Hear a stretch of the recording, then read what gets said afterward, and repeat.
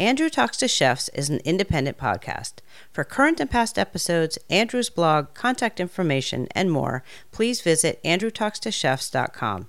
To support us, please visit patreon.com/andrewtalkstochefs. Enjoy the show. Andrew Talks to Chefs is brought to you in part by Mies, the revolutionary new interactive recipe tool for professional chefs and cooks.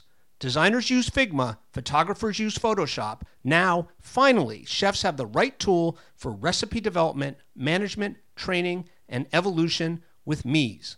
Like mise en place, the term that inspired its name, Mies helps chefs and cooks be organized, ready, and efficient, save time and money, eliminate mistakes and redundancies, and guarantee consistency, whether in one restaurant or across a multi-unit company. Visit GetMeez, that's GetMeez.com/Andrew to learn more and sign up for a free trial membership. Andrew Talks to Chefs is brought to you in part by San Pellegrino Sparkling Natural Mineral Water. For more than 120 years, San Pellegrino has been inspiring people to savor life and tasteful moments around the table.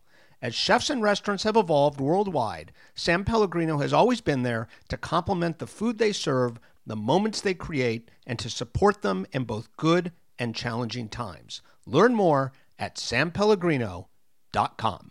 I'm Massimo Bottura. This is Amanda Cohen. This is David Kinch. This is Mike Anthony. This is Hooni Kim. This is Amanda Freitag. This is Richard Blaze. This is Paul Kahn. This is Curtis Stone. This is Stephen Harris. This is Missy Robbins. And you're listening to Andrew Talks to Chefs.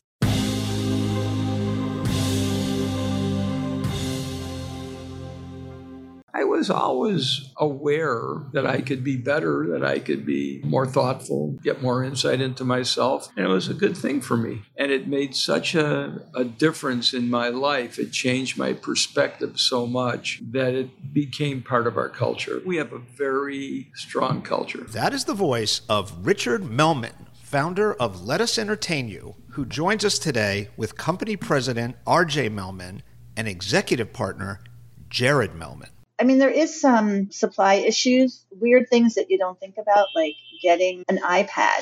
I think it's a 3-week, 4-week wait right now. We use them for millions of things, our reservation system and ordering, those kind of weird things, but nothing that has really hindered us. And that is Vicki Freeman of the Bowery Group, who just opened their newest restaurant, Chouquette, in New York City. They are our guests today on Andrew Talks to Chefs. Gonna take a prolonged arrangement of the senses to make some sense of this.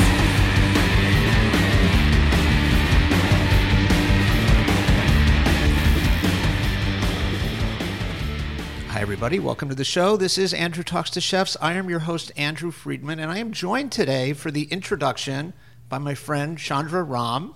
Chandra, how are you? I'm doing great, thanks. How are you? I'm good. You've been on the show a few times. People may remember you. We did a feature interview a couple years ago. You came on the sad occasion of the passing of Floyd Cardoz last year. Yeah. We're friends. You and your husband Jay have actually put me up this week. I'm back in Chicago. At the official Midwestern headquarters of Andrew Talks to Chefs. Can I throw that at you?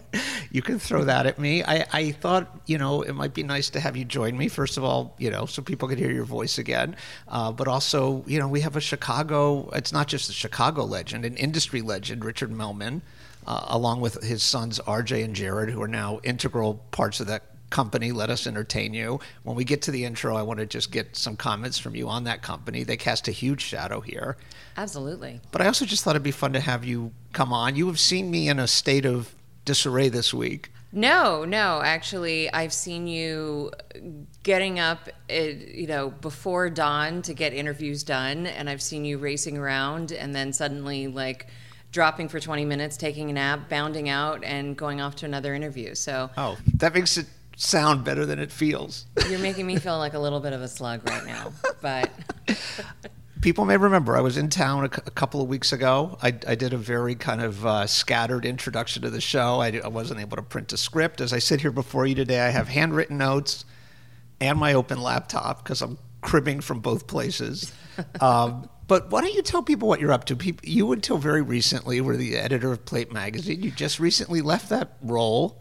I left that role after, more than 15 years of editing the magazine. And just, I think like a lot of people, the last year and a half have made me think like, okay, what am I doing in my life? And I had for a couple of years thought at some point soon I want to just try something new and try something a little different. So I'm doing some freelancing right now and, hosting internationally known podcast hosts. So again, you make it sound better than it feels. No, but I think it's nice to. It was a huge risk for me to say, okay, I'm going to walk away from this thing that's gone very well for me for a long time, but it also feels good. I'm not sure what's up next, but doing a lot of freelancing and. Going to knuckle down the next few weeks and return to a couple of book proposals that I've been. That's great. That have been loitering That's in my draft. Well, as you know, I want to read those books. Well, before we get to it, this is kind of an owner-oriented show. In the lineup, we have Vicki Freeman, who has the Bowery Group in New York City with her husband Mark Meyer, and then of course we have the Melmans. Before we get to all that, just how's Chicago feeling to you these days? Masks are back on in a lot of restaurants. Masks are back on. I've talked to a couple of chefs who said that, hey, we've got small restaurants and we've wanted to mandate vaccines in our restaurants. For customers, all our staff members are vaccinated, and now at least we can do that. So I think right now the feeling is kind of classically Chicago, like a little bit like, hey, this is happening, but screw you, we're going to push through, and we're going to keep going as long as we can. There are still openings taking place. Jaleo, Jose Andres' restaurant, just opened very recently. Esme is opening next week. People are pushing through and optimistic, and we kind of have to be because come back in February and we'll see how those outdoor dining huts feel. But we're pushing through. Chicago has a good vaccination rate, so the people here are responding. This episode of Andrew Talks to Chefs is sponsored in part by Brad Metzger Restaurant Solutions, also known as BMRS. Founded by industry veteran Brad Metzger, whose first kitchen job was under Wolfgang Puck at the original Spago, and based in Southern California, BMRS Hospitality Recruitment matches top-level hospitality professionals with some of the best jobs in the industry, both across the United States and internationally. If you are looking for the next step in your career, from conventional positions like executive chef, pastry chef, and sous chef, to dining room positions like general manager, director of operations, or manager, to outside-the-box directions like R&D and private chefing, BMRS should be the first stop on your quest. There is never a cost to you, the candidate, and BMRS adheres to the strictest confidentiality standards. So reach out and begin a conversation with them today, whether to pursue a specific current listing or just to be sure you're on their radar so they can reach out to you when your dream position crosses their desk. As Brad himself likes to say, it never hurts to see what else is out there. BMRS has created a special email for our listeners. Send a resume to atc@restaurant-solutions.com or call 310-245-5108 and tell them Andrew suggested you call. Learn more at restaurant-solutions.com and keep an eye out for some marquee listings on BMRS's Instagram feed at BMRS Food Jobs. Okay, so in the lineup, our weekly news and commentary segment, which as always is brought to you by Mies. We have Vicki Freeman. Vicki Freeman is with her husband, Chef Mark Meyer, the owner and operator of the Bowery Group, which is a collection of restaurants in New York that I really love. They have Cookshop, Vic's, Rosie's, Shuka, and then they just opened a new restaurant called Chouquette, which Vicki will explain the difference between Shuka and Chouquette. She'll also explain what to call it. I wasn't sure if you call it a spin-off. I didn't know what you call that in the restaurant world. But I just thought it would be a good time, and I also thought since we had the Melmans on the show today, I thought it'd be a good day to kind of do like an owner show. Does that make sense? Why not? And also, I think that owners have been sort of, especially at the front lines in the last year and a half. I mean, this has been all about making business decisions to keep the restaurant going. Yeah. So Vicky, I asked Vicky to join. I should say also Vicky and Mark are very dear friends of mine. I've known them a long time. But I asked Vicky to come on. I just thought it was a good time to kind of, get an owner of kind of a small / mid-sized restaurant group to just kind of come on and both talk about their new restaurant and what it was like opening it, and then just kind of do a general check-in as I think is becoming useful again. We were doing our special reports last year, which were day-to-day, but I think probably this new segment, more and more as we roll along, may just be checking in with people because things are changing so quickly. This interview was recorded about a week ago. I think it's all still very pertinent and timely. None of it has expired. And with that, I'm going to get you to it. Here's my conversation with Vicky Freeman. Vicky, thank you very much for joining us. I guess I'll just start. It feels like such a weird time right now. I feel like there's a little bit of uncertainty in the air. I mean, New York still feels pretty good, but I don't usually do this, but let me just start with a very broad question. How are you? Well, thanks for that. I would say overall good. These days, good comes with all sorts of caveats. I mean, there's so much going on. And yes, is it extra strange because we're going in a direction that I was hoping we weren't going to go in? So that adds to some of the strangeness of it. Well, that aside, the first thing I wanted to ask you about is you all have opened a new restaurant just in the last few weeks. It is, do we call it a spin-off? What's the restaurant term? Is it a sister restaurant to Shuka? We're calling it a sister restaurant because it is the same chef. It is also Middle Eastern, but it is not the same. So why don't you tell people about it? Why don't you include the fun details like where it is? And then why don't you tell us what the concept is and how it varies from the original Shuka, what you're doing at Shuket? It's called Shuket. It's on 24th Street and 9th Avenue in Chelsea. And we've now been open for 3 weeks. One of the big differences is that we have an entire bread program that we're doing at Shuket that we didn't have the facility to do at Shuka. So our chef and partner is Aisha Nurjaya, who's incredible. And she's getting to do a lot of really great breads, which we couldn't do before. Shuka, although it's got a wide variety of all sorts of things, there is a big emphasis on kebabs. This is probably not going to help anyone listening, but I always say Shuka is a night in Morocco, whereas to me, Shuket feels like Morocco, a night in New York. They both have very different feelings. Both are amazing, but there's definitely a different feelings. And one of the huge things is the kitchen at Shuka is downstairs, and half of the restaurant at Shuket, the kitchen is kitchen, and it's upstairs.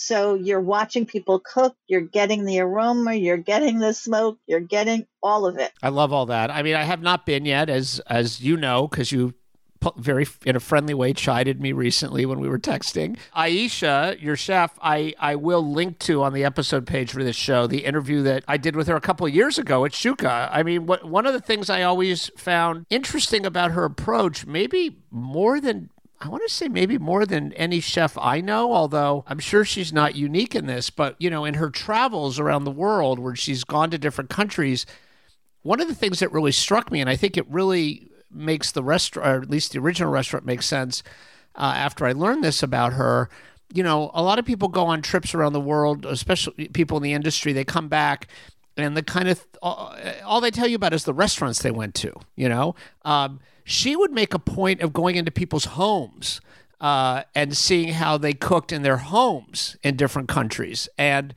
I think that really says a lot about what she does in the restaurants and how her food comes off. I mean, it really does come off. It's freaking delicious, but it's not show-offy and, in kind of, a quote-unquote chefy way. I mean, she obviously has all that training and all that expertise, but it rings very authentic and a little less manipulated than that. Does that make sense? Do you agree with that? Yeah, it completely does. Someone said a couple nights ago after they ate there that her food has the confidence of someone that doesn't have to add unnecessary thing, that there was a confidence in that. She is very serious about cooking in people's homes, cooking with people who have cooked, with their families for generations. And I think that her food feels that. Her food's not in her head, her food is in her heart.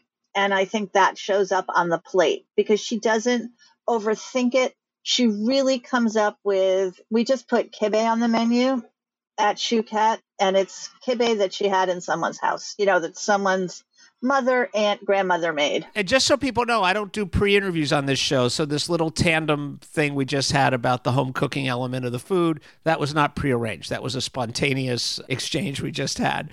Obviously this is such a crazy time. Just to contextualize it, I live just north of New York City. You obviously live and operate your restaurants in New York City. As we're having this conversation, the COVID numbers here have gone up a little. There's still numbers that a lot of places would kill for, like the 7-day average is in the low, just over 2%. All things considered, that's still not bad, although the rate of increase is really bad. What have been the challenges of getting a restaurant open at a time where there's such uncertainty? There are still restaurants that are only taking reservations, like on the reservation software.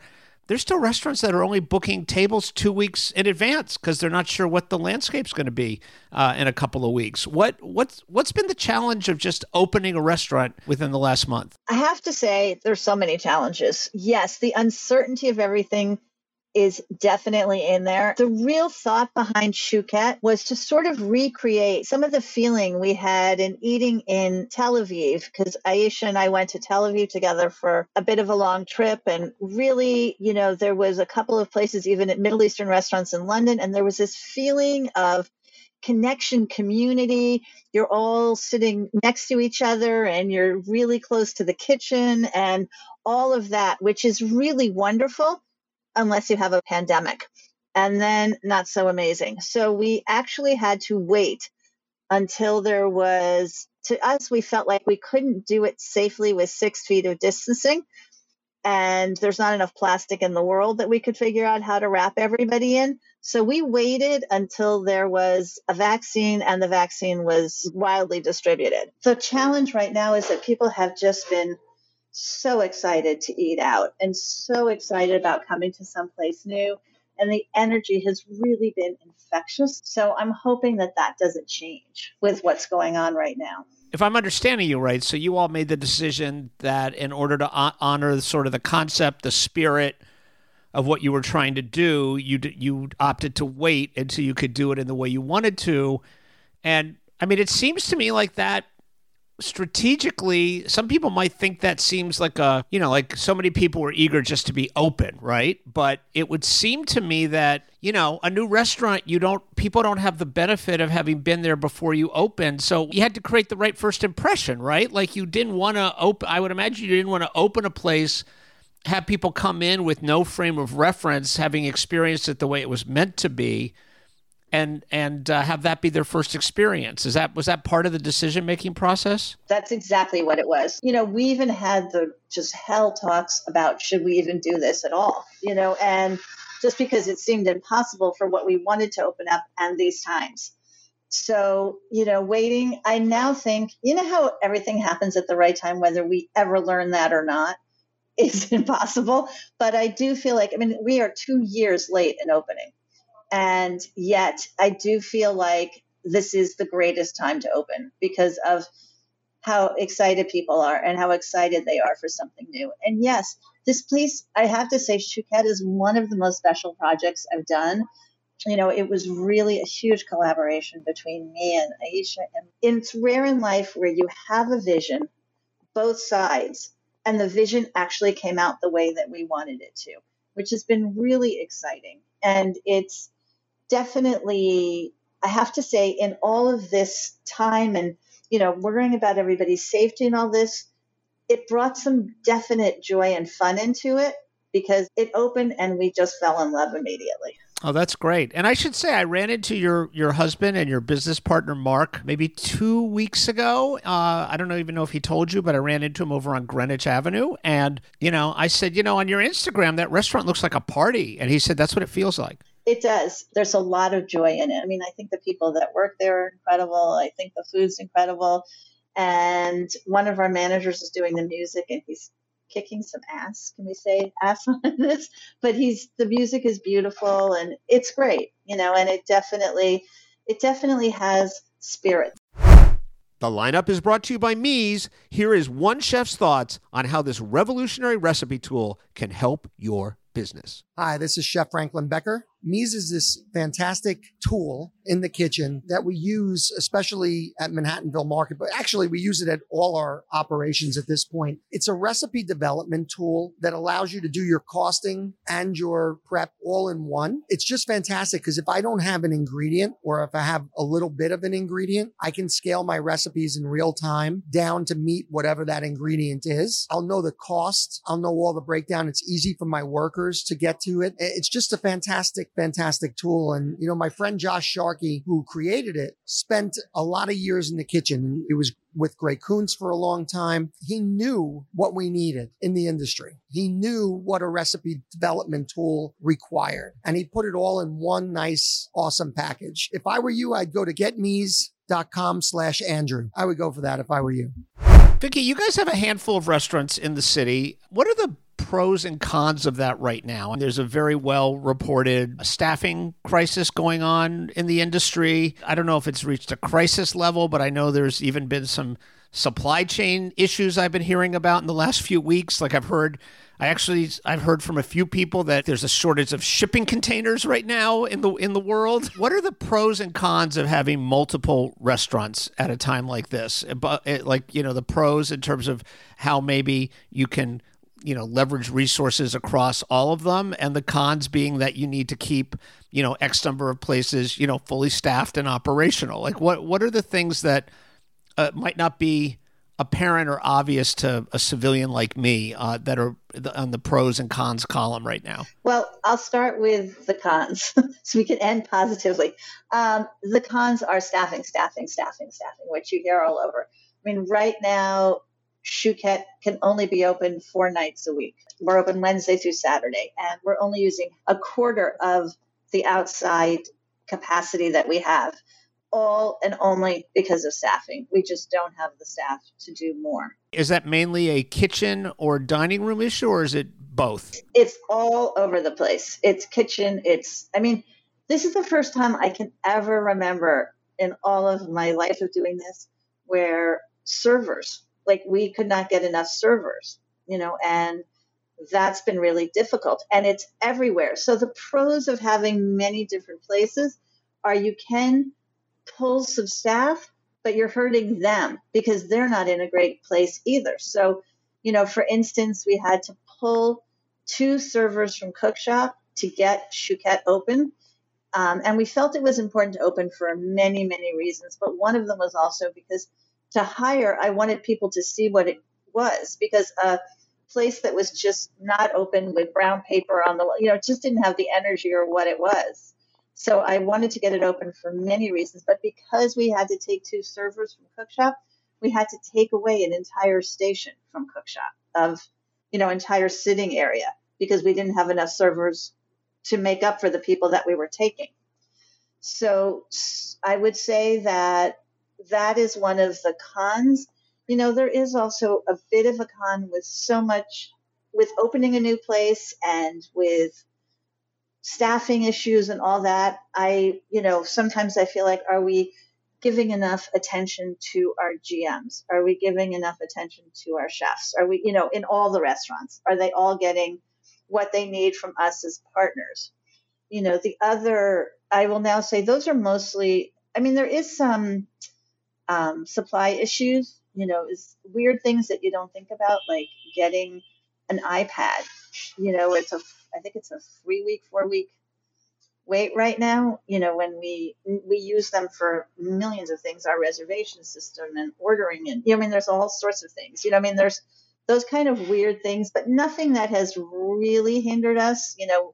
This is my biggest, scariest thing, because I am at Rosie's at the moment, is we're having a problem getting the tequila we like to use for our margaritas. That's a big thing. Well, it's huge.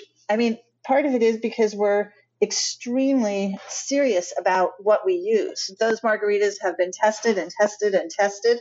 And so it's really important to us. Tim Harris, who's our beverage director, is working on it. But I was like, no. We cannot have that. So those are some of the cons. I will say this as I'm sitting here, everybody's asked me all the reasons. I'm not going to go into all the staffing reasons unless you want me to, why I think. Well, we have sat around for hours and hours trying to figure it out. But I do feel a bit of a lightening up on it. So I do feel like for some reason, we are starting to get some really great people and more people, and that's pretty exciting. So I feel some lightening of that issue happening. I don't know if it's just this week and next week will be different, but right now it feels like it's going in a positive direction. Are these people who are returning to the fold after some time away, or are these new hires? Yep.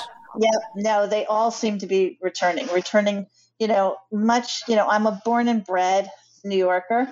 So a super happiness to me is how many people seem to be moving back.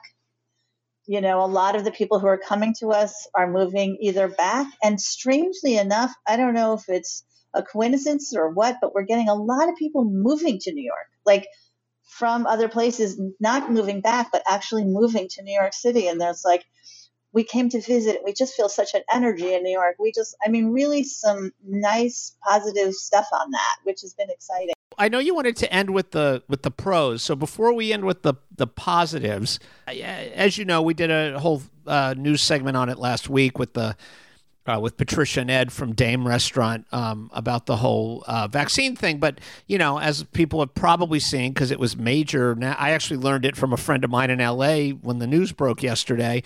The mayor of New York City there's now going to be a mandate, vaccination required for a lot of indoor activities, restaurants, gymnasiums, theaters. However you want to answer, Vicki, I don't want to get personal and ask your own philosophy unless you want to share it.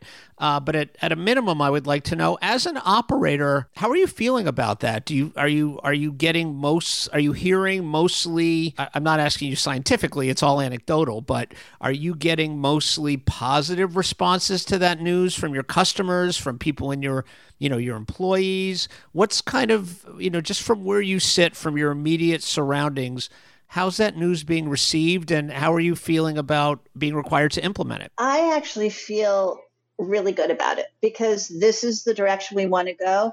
And for us, it's so much easier when it's a mandate. Then we have to make the decision and have people maybe get upset with us and say, we have rights. We should be able to do this. It's actually, people thought I was going to be upset. I was actually relieved because it's what we want to do anyway. And this way, it doesn't necessarily just fall on us. So I feel pretty good about it. It's funny because there's been such a mixed reaction. Like even with some of our managers, they're like, we hate being told what to do and blah, blah, blah. I'm like, hey, I understand that. You know what I mean? Because it's always this and things are always changing. And now we have to do this. Now we have to do that. And I said, okay, but do you agree? And everybody I've talked to said yes. Especially, to be vaccinated, to sit inside, I think is the right way to go. For the first time ever, it seems to me, they've given us a little bit of breathing room to figure it out, and I appreciate that because I can't tell you how many things would be like, it'd be Wednesday and we're starting this tomorrow. We're starting it Friday. You're like, okay, we'll get it together by then, so I'm appreciative of a little bit of time to figure this out. I think that we were already working on it. So we were already working on it. So I'm glad about that. But I think it's good. And then what are the pros? Having a handful of restaurants right now, you mentioned the challenges. You laid that out very clearly. What's the plus side of that right now? Having a flotilla of ships to keep afloat instead of just having one boat to keep afloat. And that's a very good way of putting it because it does sometimes feel like we're trying to keep it afloat or we're juggling and not dropping a ball. But I do think that the pros outweigh it. And one of the biggest pros are just my partners. They are incredible, and without them, I'd be sunk. And we now have Aisha, who's a chef partner. There's me, my husband. There's Anna Marie McCullough, who is the front of the house director of operations, and Chris, who does more back of the house. And without a bunch of restaurants, we couldn't have this many people. There just isn't enough. So with this many restaurants, we can have this many partners, which is unbelievable. But there's also such an incredible support system and sense of community. All of our GMs are very close friends, sometimes annoyingly so when I know they're bitching about us behind the scenes. But they're incredible group, and they all have been with us from before, except for Chouquette, because our GM there is new. Well, not new, but since we opened Chouquette. But they are always talking. They're always helping each other out, with something. If something happens and they need something, they'll send someone over from their restaurant. If there is a supply issue, we can get it from another restaurant. But more than anything, and all even the logistics, it's the sense of support and the sense of community. Like that you're not in it alone, that it's not just you and Mark against the world. Right. And it's not just that, but they're not in it alone. You know what I mean? Like they have support. Instead of demanding all the support from us, they get it from each other as well. And I know this sounds very flowery and whatever, but I really mean it. Like they are, like I said, they've all been with us through all this, before this, they all of them were with us before this, before the pandemic. So we already knew each other and had a connection with each other before. And they have just had incredible attitudes, fortitude, all of it to get through this with us. But having that huge support system for us and for each other is everything. I appreciated it before. I appreciate it much more now. Nobody's ever asked me that question. It's a good one. I feel really seen. It's great talking to you because you don't ask me what my favorite kitchen tool is or what my favorite ingredient is to work with. You're listening to Andrew Talks to Chefs, an independent podcast. We'll be right back. This was very enjoyable. Thank you. That was a pleasure. We'll see you again.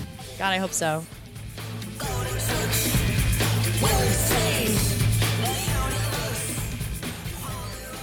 Our thanks again to Vicki Freeman for calling into the show and sharing all those thoughts, and also talking about Chouquette, which I look forward to visiting in the very near future. So every week in this space, as you know, we feature some of the newest and most appealing job listings from one of our sponsors, Brad Metzger Restaurant Solutions, or BMRS. So the 3 jobs that Brad asked me to tell you all about this week, they all sound very interesting. Here's a brand new one, a new chef-driven concept in Los Angeles that is inspired by the health benefits of cannabis, is structuring their opening team. They already have a notable executive chef in place, and they are seeking a chef de cuisine in the $80,000 to $85,000 a year range, a general manager in the $100,000 a year range, and an assistant general manager in the $80,000 to $85,000 a year range. These jobs all have fantastic benefits, and as you would expect maybe from a company that has its origin story that I just described, they have a holistic approach to taking care of all of their employees, both salaried and hourly. They are also seeking a candidate for a Michelin-starred group that is looking for an executive sous chef for their highly successful Las Vegas location. This is a fantastic opportunity for an experienced sous chef looking for the next step in their career, and that job comes in the $75,000 to $85,000 a year range. And last but not least, there is a growing San Diego hospitality group with upscale concepts that is seeking a top-tier corporate chef to lead culinary operations. They're looking for experienced operators, and this job pays in the mid to high 6 figures. Again, I would urge you to bookmark and keep an eye on the BMRS website, restaurant-solutions.com, to stay abreast of up-to-the-minute job listings and whether to pursue a specific job or just to establish an ongoing dialogue for when your dream job crosses their desk. Brad and the BMRS team would love to hear from you and learn about what you are looking for. Please be in touch with them at their dedicated Andrew Talks to Chefs email address, atc@restaurant-solutions.com, or call them at 310-245-5108. Whomever you reach out to and however you do it, please be sure to tell them that Andrew sent you. So for our feature interview today, this is something I was really excited about. I was approached months ago about possibly having the Melman family on the show. Richard Melman and his late partner, Jerry Orzoff, in 1971, with their first restaurant, R.J. Grunt's, founded a company called Let Us Entertain You. It's an enormously successful company. On the show today, we have Rich, along with his son, R.J., who is the president of the company, and Jared, another son who is an executive partner with the company. I sat down with them a few weeks ago. I waited. I knew I'd be coming to Chicago to work on this book that I've been here researching. So I waited until I was going to be here instead of doing a phoner, especially given that it was a handful of people. We met at one of their restaurants. Chandra, I'm going to ask for your thoughts in a second, but I think anyone listening to this show must have heard of Let Us Entertain You. Today, this company owns, manages, and licenses more than 130 establishments. You can go look at all of them on their website, which I'll, of course, link to. I'm not going to try to list all of them, but suffice it to say, it ranges from fast casual restaurants like M-Burger to fine dining restaurants to Michelin-starred restaurants, everything in between, all types of cuisines, all types of service styles. The first time I ever heard of this company, maybe this is a good place to start, was Ed Debevic's. That was a concept. Oh, wow. I remember it was kind of like a 50s, you'd walk in and they'd say like, hey, Daddy-O, and this kind of thing. That was the first time I'd ever heard of them, but they were very much known for concepts initially. But now, like I said, it's just branched into every conceivable type of restaurant. Chandra, as someone who's here in Chicago, who covers the industry, can you just say a few words about Let Us Entertain You? Sure. I think that, when people talk about the most influential chefs and restaurateurs in Chicago, I think Rich Melman is sometimes almost criminally underrepresented in those conversations.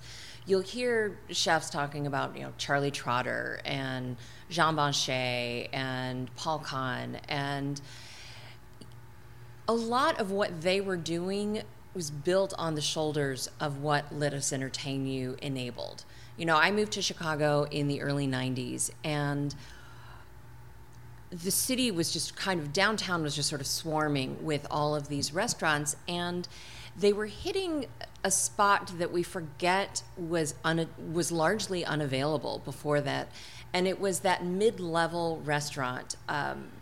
There was still this perception that restaurant dining was either super, super casual, it meant going to chain restaurants, or it meant going to an expensive restaurant. And this was a time when you dined out at an expensive restaurant, you dressed up, it was going to be pricey, and that was the only way you got chef-driven food.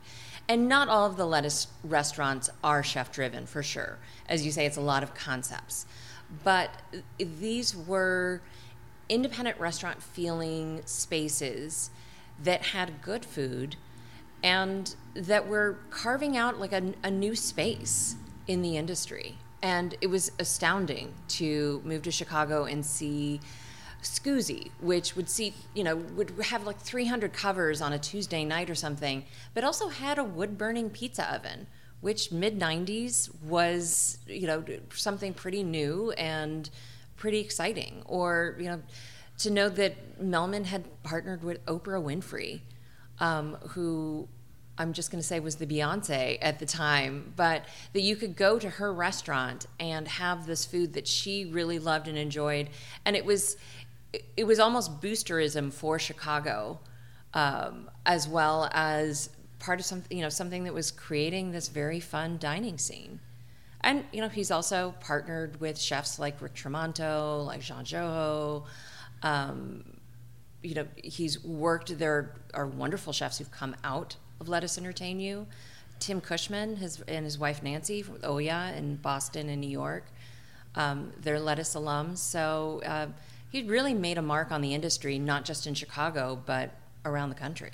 Thank you for all that. That's better than I ever could have done. That's better than, you doing what you do, doing it here, doing it as well as you do. Thank you so much for that context. I think it was invaluable for people.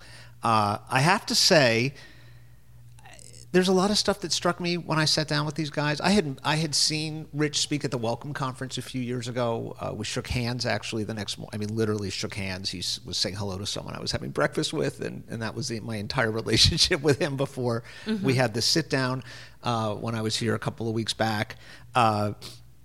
First of all, people have talked this way about him forever. For someone as just like incredibly, almost impossible to describe success that he has had. He's the most modest guy. He's a soft-spoken guy. He's a very give and take conversationalist, And, his two sons, RJ and Jared, are now, they have these huge roles in the company. As I said, president and executive partner. You all hear this right away. The dynamic of the family, it's so relaxed. It's so comfortable. It's as I say at one point in this conversation, they're not kind of looking out of the side of their eye to make sure that, the old man's okay with what they're saying.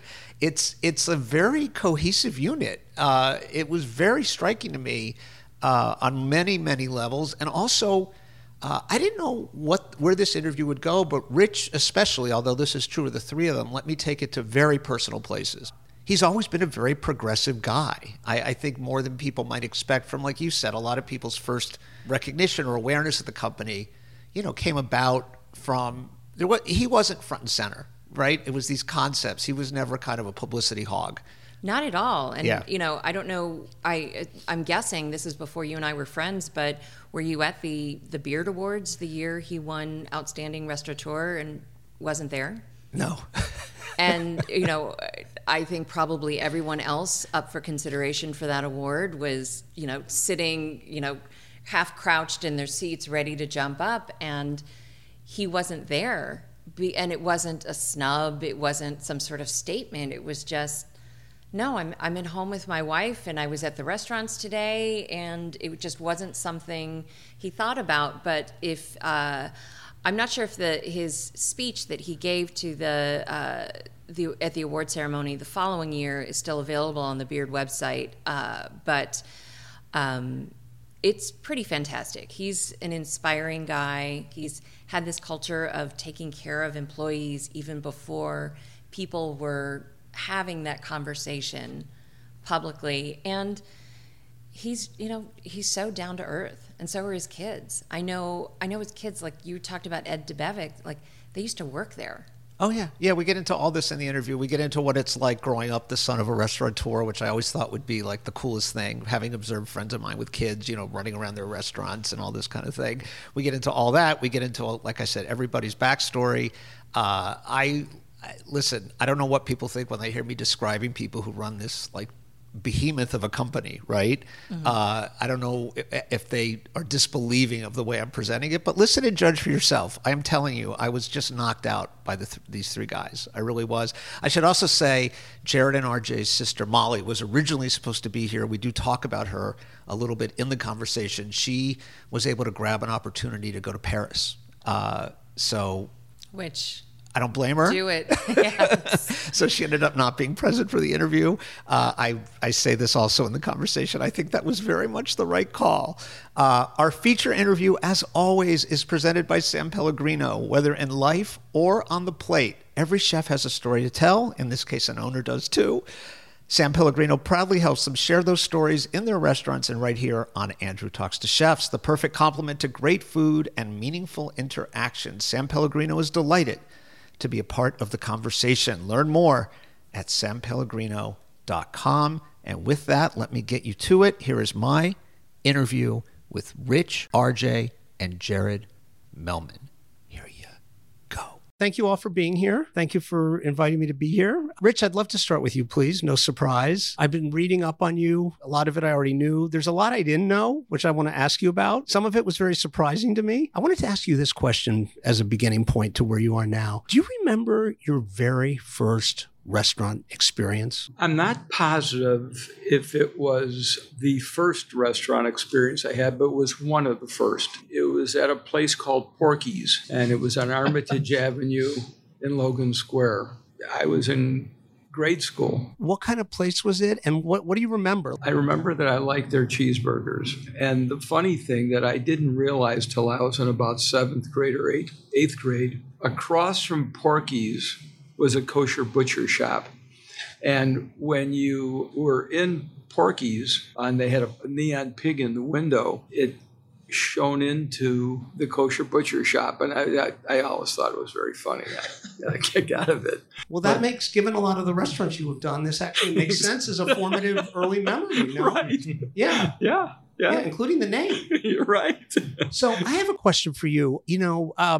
And I was even reading through your timeline and, the company timeline, and there's some jokey stuff in there, right? And it says, some of the little bits on the timeline end with a little kind of joke, right? And one of them says, at this point, Rich starts to question the way we name some of these restaurants. I did. I think I was in a period of my life where I thought it was funny to do those things. And by the time we did the third one, I think it was Lawrence of Oregano, I said, I think this is enough. But here's my question, because it reminded me of something as I was kind of marinating in the history of the company and in your history and that stuff, right? This is not at all the image you project today and haven't for a long time. We're 50 years in. I wrote a book a couple of years back called Chefs, Drugs, and Rock and Roll about how the American chef revolution started, right? The beginnings of your restaurateur career started against that sex, drugs, and rock and roll backdrop, that era. I was part of that culture.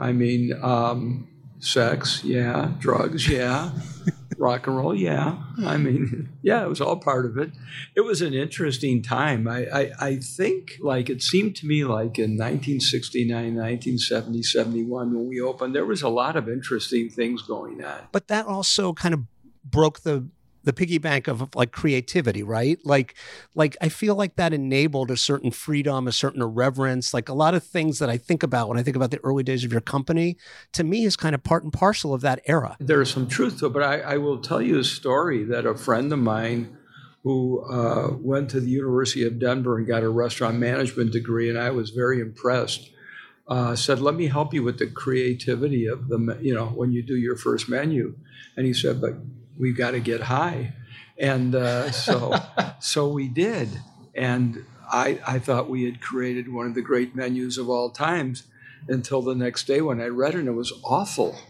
And I realized I didn't need to get high to be creative. In fact, it was probably better if I didn't. I don't know why it was an exciting, creative time, but it just was. I responded to the fact that people liked it so much. They got what I was doing. It took a few months. It was about, 2-3 months till it caught on, which seemed like a long time to me.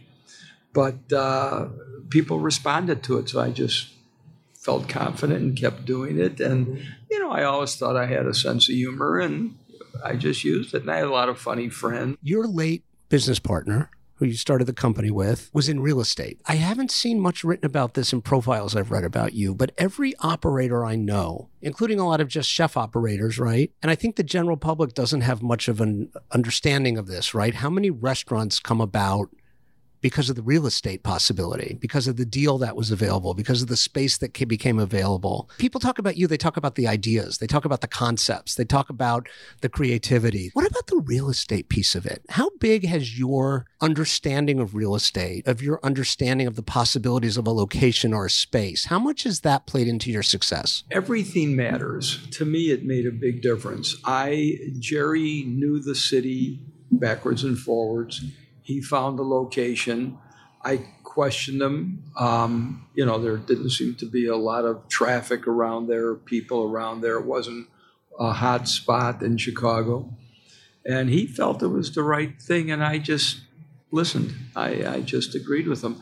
I think real estate has a lot to do with it. I think the concept and the ability to do great food, that's number one. And know what the right management is and know how to train and develop people. I think that's all a big part of the success that we've had. But the location, I think you could sometimes overcome an average or poor location, but it helps to have a great location. How much of, I'm not asking, obviously, I imagine this is even a number that's been crunched, right? But how much of what you all do is we have an idea in search of a space, and how much of it is someone's put us onto a space and what will work there? Generally speaking, for me, the idea comes first. I have idea files, and let's say the four of us are sitting around and we talk about doing a particular type of restaurant, and I start writing my notes and start thinking about it. And then the important thing to me is the food. We have a great test kitchen, and I always have great chefs working, in the test kitchen that could that understand what I'm thinking and could start making the food. So we get the idea and we make the food, and we don't have to make a whole menu, But I like to know 4, 5, 6 things that we might serve. And if I like them enough, we go further. And often then we start looking for the proper location. It could work the other way around where people could present us with a location. Happened recently. Someone presented us with a water location that we thought was exceptional. And we started thinking of what we would do. But we actually had the ideas in mind prior to us knowing about the locations. You're a tremendous archiver of ideas, snippets of ideas, right? Scraps of paper with ideas. Always do. These things don't tend to fall off the radar. They go somewhere. Exactly. I mean, I have 2 offices at home, and one is just full of ideas of things that I'd like to do in my files and so forth. So, no, I'm always getting ideas. I'm always writing them out. I'm always filing them where they need to be filed, and I refer to them. So a moment that struck me again, I almost thought it had to be a joke, but I don't know why it would be on the website. It must be real. Is this right, Jerry? When your first restaurant earned out, talked you into taking a stab at retirement? Is that a true story? Very true. And you actually did it and went to Los Angeles for 1 year? I didn't go for a year. I'll tell you what happened. Money was not the number one thing. I just wanted the opportunity to try some of my ideas. We wanted to make money, but my goal was to make $15,000 a year and have a credit card. I never had one. And Jerry's goal was to make $12,000. He had a lot of money at the time, but that was what his goal was. And he was a diabetic, and he never thought he would live long. And after we paid off the restaurant, it was about the end of the first year. Said, Rich, I'm going to retire. He loved California. He had spent a lot of time there in the winters. He said, why don't you come? He said, you hit your goal. You got your credit card. You're making your $15,000. And he kept at it. He just kept talking to me about it. And I thought after a while that it might be a good idea. And it was very funny because you remember Ann Landers? Of course. Okay. Well, we should say who this is. Ann Landers was an advice columnist. Yeah. Exactly. And her sister was Dear Abby. Abby, that's right. Yeah. Exactly. She had a husband named Jules Lederer. And he approached us right around the time when we were about, a month or 2 away from paying off the restaurant. And he had a car rental business in Europe, I think in London. And he loved Grunt's. And it was really a hot restaurant at the time. Everybody was going there. And he approached us and he said, I want to take you guys to Europe. I want to take you guys to London. I want to take you guys wherever we could go. This idea is going to work everywhere. And we laughed. Here we're planning on retiring. And we went back. He couldn't believe that we said no, but the money wasn't that important to us. And he was, talking about the type of money we could make at the time. So I went and I tried it, and I was there for a couple months, and it drove me crazy. I realized that there was only so much basketball I could play. That was your sport? Basketball and baseball, yeah. Okay. And I just said to Jerry, I'm going back to work. And that was it. And I'll never retire. I'll slow down. I'll do different things within the business. But it gave me a real sense of what retirement was like. I didn't have any real hobbies. I still don't. I do restaurants. It's such a strange question. I'm sure you've been asked it before, but there is such a disconnect between the size of your operation and your persona. You're such a soft-spoken guy. Everyone talks about you as the nicest guy. In American life, that's sort of incompatible with your level of success. It seems almost like a metaphysical impossibility. What drives you? What's driven you to do is like someone who took a stab at retirement very young, even though it didn't take. Even that seems incompatible with someone who's grown a company with as many concepts and as much business as you do to this day. What is it that drives you to keep doing more? It's fun for me. I don't need to take a salary. I don't need to make any more money, but I'm a creative person and I need to exercise that creativity. And I've got a great team of partners. And what I always say is my main job is making my partners successful. And if I could help them create a concept that will be successful, naturally, they take part in that. And in terms of being a nice person, I've had a lot of therapy in my life. This was actually going to be one of my next questions. Yeah. I think I have peace of mind. I mean, in terms of answering the question, why I'm not a hostile type of guy, I just feel lucky to love what I do, love my family. I can't believe sometimes that the 3 kids that we have are in the business, and they're not there because they're Rich and Martha Mellman's kids. They're there because they do a great job. I wouldn't let them just do it if I was carrying them. It's quite the opposite. So I have so much to be thankful for. My methods work for me. I think there's enough stress in general in life. I don't want to add that to people's lives. And it works for me. Hey, I am not a pushover. Oh, yeah, there's no way. I think I'm a tough guy underneath that acts nice. But I mean, there's people, not a lot of them, but there's people that seen the other side of me. And I'm competitive. I was competitive when I was an athlete. I'm competitive in the restaurant business. I'm not going to do anything illegal or immoral, but I want to win. When we open a restaurant, I want it to be great. That's who I am. I appreciate your guys' patience. I'm going to turn it over this way in just a second.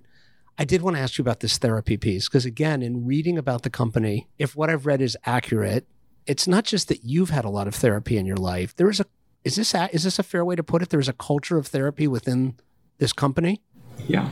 Let me tell you how it started for me. I dated a girl, and I'm like 20 years old. So I'm dating a girl. I'm about 20, 21 years old, maybe 22. Her father was a psychiatrist. And I'd be in the house and not pay much attention to him. And I didn't think he was paying much attention to me, but he was. And he would tell her things about me. And she would tell me what he said. Perceptive things. Yeah. You weren't on the couch, but he was psychoanalyzing you. And I knew he was right. And so I got interested in therapy. I mean, it was just sort of fun to hear about myself and things that I was doing. Were these kind of like fortune teller, sort of innocuous things that he was observing, or were these things that he was observing that he felt like you needed to work out? He might say things like, he could only get so involved right now.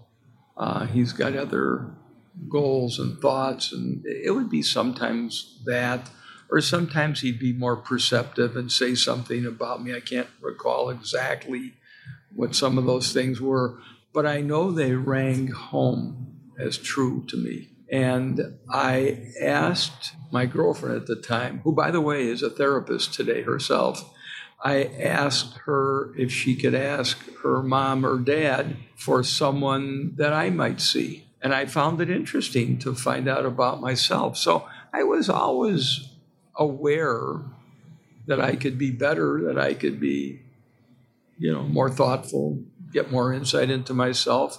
And it was a good thing for me. And it made such a difference in my life. It changed my perspective so much that it became part of our culture. We have a very strong culture. You encourage people within the company to go through that exercise, that process. Does the company pay for that? Here, well, RJ, why don't you jump in here? Yeah, I don't know when it became formalized, probably sometime in the late 70s or early 80s when the company started to become more organized, but you started a fund early on that paid for therapeutic services for people to do so. I think it's part of our coaching as we're talking to young leaders about them developing themselves, both chefs, managers, anyone who really wants to grow. I think we look, it's certainly not a prerequisite for them to grow, but getting insightful about yourself is really, I think, important for your ability to coach and develop other people.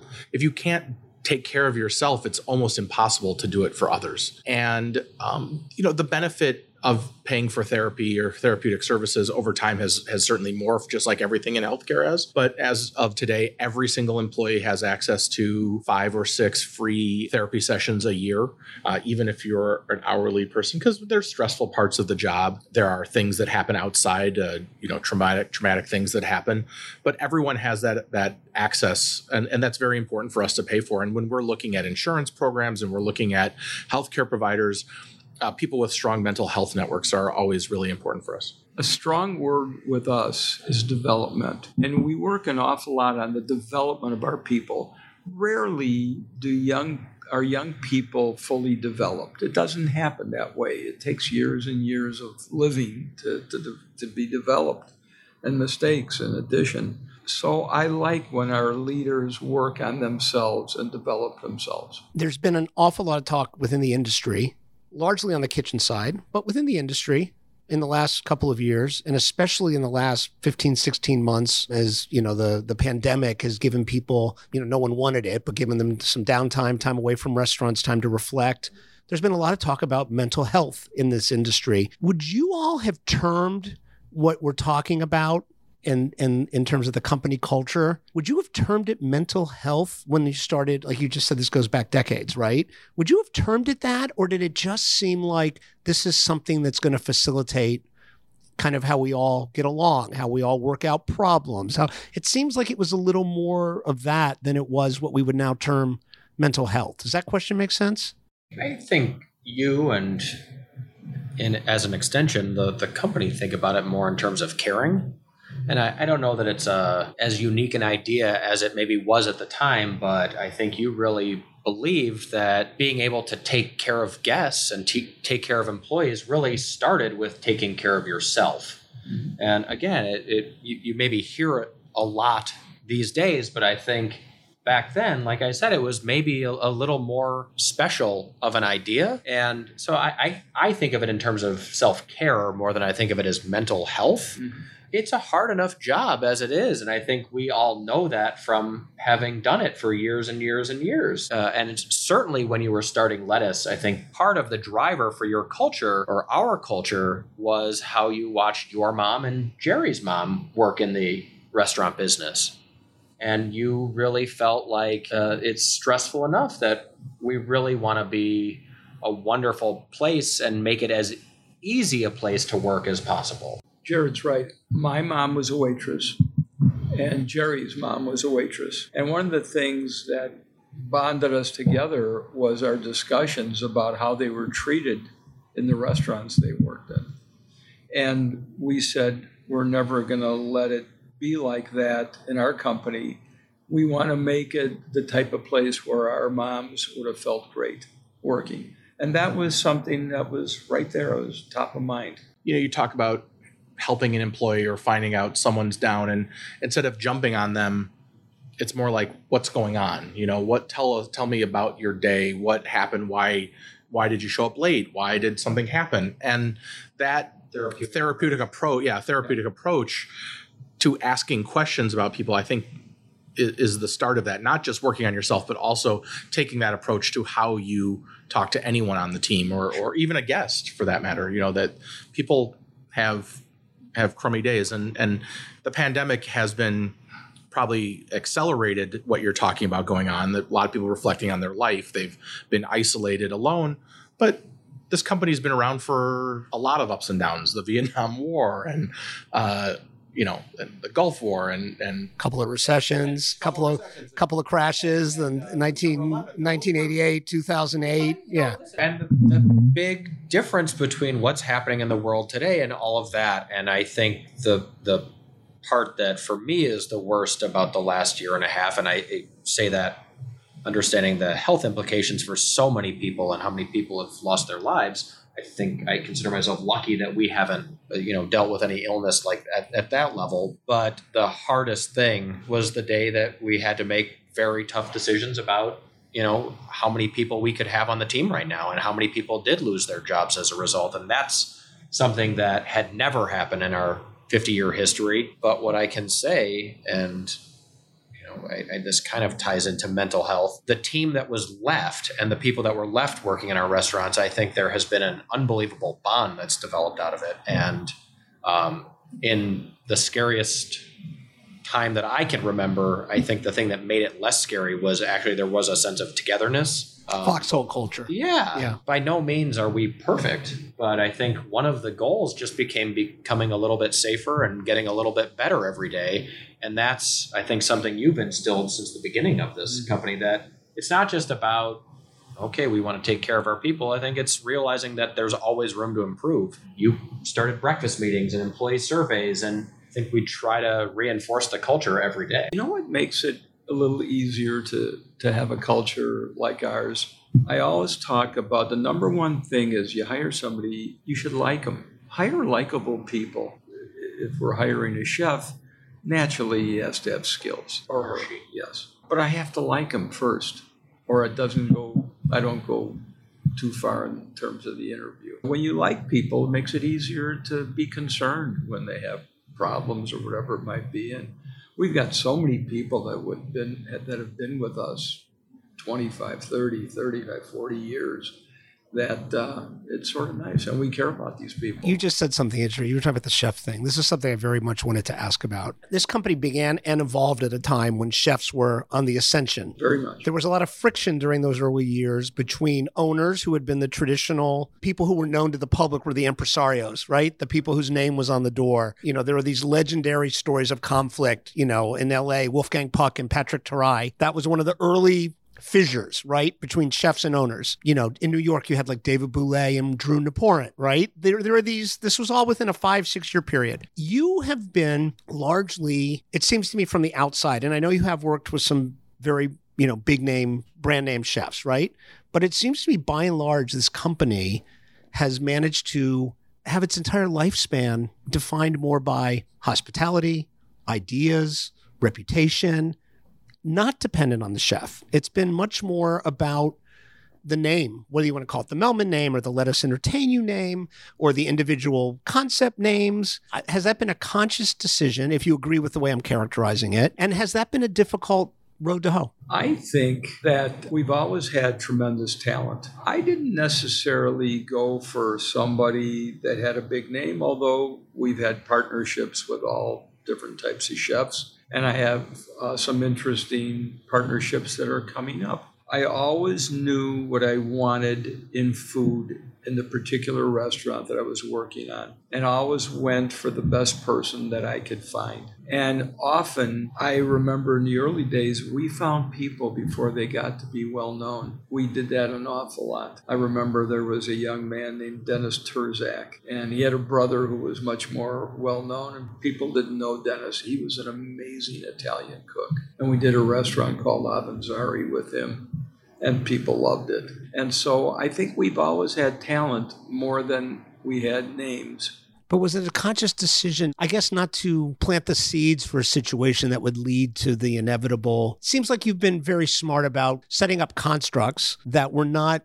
built for conflict. You said this a minute ago, hiring people you like. It's like watching your friend date the wrong person, right? There's so many stories in this industry of an owner and a chef who clearly, from the minute they shook hands, it was going to end up poisonous. It seems like you've just been very level-headed and just having no desire for that kind of dynamic in your life. I think I'm very good at understanding chefs, probably because I can't cook. I need them. In fact, I surround myself with a lot of people that I need. I'm only good at a couple things, but I know how to put together a team, and I know how to share. Jean Joho was a wonderful chef in France, very talented, and we've been partners now for probably close to 40 years. Gabino Satolino, another chef that came from Europe, and we did Ambria together. I've had a number of chef partners like that. I sort of understand them. They're artists.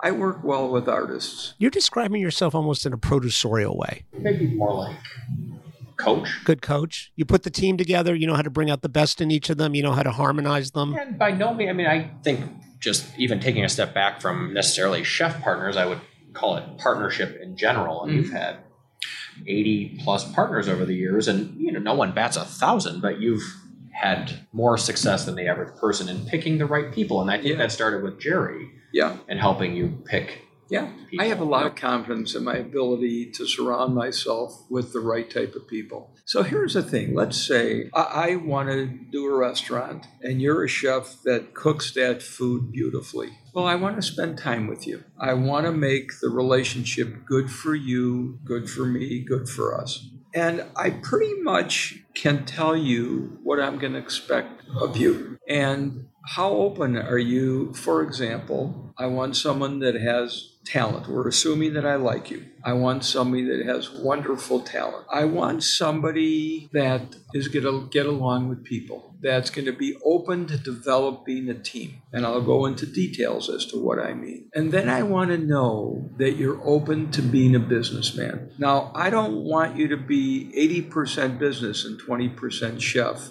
I might want you 25% business and 75% chef. But you want someone who's going to be clear-eyed about financial realities, about decisions that need to be made for those reasons, about course correction that needs to happen when things aren't working, about things that may need to be 86 from a menu if they're just simply not selling. These kinds of decisions. Yeah. You don't want ego to be the primary decision driver. Exactly. Yeah. And you're this is the nice guy but not a pushover part of you. This is something I've learned relatively late. I'm a writer. I don't like to, I have an agent to have the kind of conversations you're talking about, but I've learned it's just very healthy at the beginning of any, because I sometimes collaborate, things like this, any collaborative thing, to just go, look, this is how I work. Is this going to be okay? Yeah. And then they've been forewarned. Yeah. And I could sort of tell what.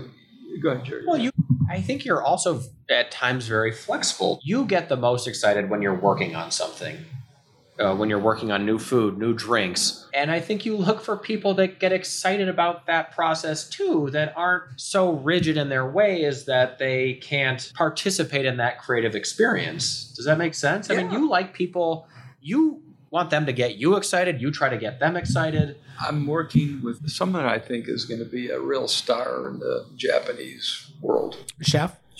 And, it's very traditional, a lot of the sushi and the things that they do. And we've been talking a lot about how flexible he could be. What's going to be the next thing in the next year, 2 years? Where's sushi going? What's happening with Japanese cuisine? And he sort of got excited about it. And then I brought some ideas. I went to my files and I said, what can sushi be combined with? What can you do? I wanted to see how he'd react. And he was very open and said, well, let me show you. And I think next week he's going to show me some ideas along those lines. You're going to have a tasting. Mm-hmm. But collaboration is a two-way street in our organization. That it's not just that chefs work with you, and us, and vice versa. That we want ideas to flow both directions. Mm-hmm. Chefs don't just cook and managers don't just manage. We like to pair people together, and I think that maybe ultimately leads to a healthy relationship. But it's not to say that we don't have breakups. By the way, we've had plenty of people. You can't have a company this big and not yeah, but it's not the firm. But that's why but haven't batted 1,000. Correct. And there's some people that are destined to be alumni, and those people you cheer on. I love it. I'm proud of them. I encourage them. If somebody wants to go and do it, I wanted to do that. I understand. Can I ask you, Rich, to loan that mic to Jared, and let me talk mainly to these guys for just a minute? So I wanted to ask you guys this. I have for years thought that one of the most fun things for a childhood would be to have a parent in the restaurant business. Same thing as having a parent in the entertainment business. The element of like going backstage. Restaurants to most people, there is an entertainment factor, for guests. But to grow up with a certain comfort level in that setting, to be able to go into the kitchen, to be able to go behind the scenes, to be running around a dining room at an off hour. Can you guys just speak to this aspect of your childhood? If I throw it out very broadly, like some memories you all have of visiting your dad's restaurants as kids, does anything come to mind? You're not wrong to say that was our youth was probably much, much different than most of the kids we grew up with. Their dads were lawyers and professionals and, whatever jobs. And we had way more fun going to work with our dad. I have vivid memories. I was 6 years old and we had opened Shaw's Crab House, which is still open to this day. And I'm not sure if he needed me to give him a break from being with him. He said, go play in the cooler. But you play in the cooler at Shaw's and it had lobsters and crabs and clams and mussels. And it was like the most alive cooler you've ever been in. And as a 6-year-old, I asked him if I could take home some pets. And I brought home a bucket of clams and mussels to be my pets. And I put them in a tank and I got home and I filled it with water. And they all died a few hours later because I put them in fresh water. And no one told me that they live in salt water. Yeah. So, but this is the kind of thing I mean. But your childhood must have been chock full of that kind of those moments like that. Our childhood was amazing. amazing. We have an amazing mother. We have, what I would say is like when you're 6, I don't know that you have a frame of reference to know that what's happening is necessarily different than other people's lives.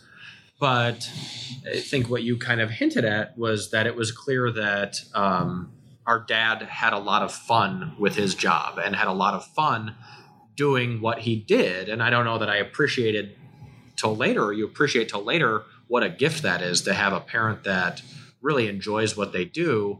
And I think you did and Mom did a great job of incorporating it into our lives as well. And I don't know that it was with any kind of intention or any hope that we would go into the business. It was just, we're going downtown and we're getting in the station wagon to go see Dad's new project. And it happens that Dad's new project is this like cool restaurant that as you start to just be in and experience, both from going to you to construction sites point of view and watching things come together and watching how we'd walk in and the place would be painted one color and we'd leave and it'd be a different color because you felt like it wasn't exactly right. It was really cool to watch things come together and to watch this company grow throughout our lives. By the way, there are downsides to having a famous restaurateur as a father, too. You can't just open a lemonade stand. I think Jared tried to This is very open specific. one. Yeah, no, you had a couple buddies over. I'm probably 8 years old and going to go do a lemonade stand in the yard. And he says, I got to try the lemonade first. He wants to approve the lemonade. And then, well, what if people don't want lemonade? We have to come up with an alternative product to give them if they don't want lemonade. And, this is not a joke. This actually happened. Yeah. Maybe what you're getting at is that he couldn't always turn it off either. Yeah. Let's go individually. RJ, at what age do you decide you want to get in on all this? In first grade, I wanted to buy like a toy camera, like a kaleidoscope thing. My parents told me I had to get a job and to pay for it. And they paid me 10 cents an hour. It was, the whole thing cost about $20 or I'm sorry, $2. So I had to work about 20 hours to get it. And they got me a job at DeBevick's, which was a lot of fun for a 6 or 7 year old to do that. Interview for you at DeBevick's, I think. Yeah. Maybe do an interview, an application, and it was fun. But for most of your life, I've thought I wanted to. I loved food. I liked food shows. Back then it was Julia Child and The Frugal Gourmet I would watch on TV. In high school, I said I want to cook professionally. I was the end of high school and I got a job as a prep cook in one of the restaurants that you were working on. And I'd been around the restaurants, but it was the first time that I was like, I want to do this. I went to college not for a restaurant or hospitality degree. I have a political science degree from Kansas, but in the summers, I'd come back and be cooking all summer. I worked, not odd jobs, I worked at Chili's in college as well as a line cook. I loved it.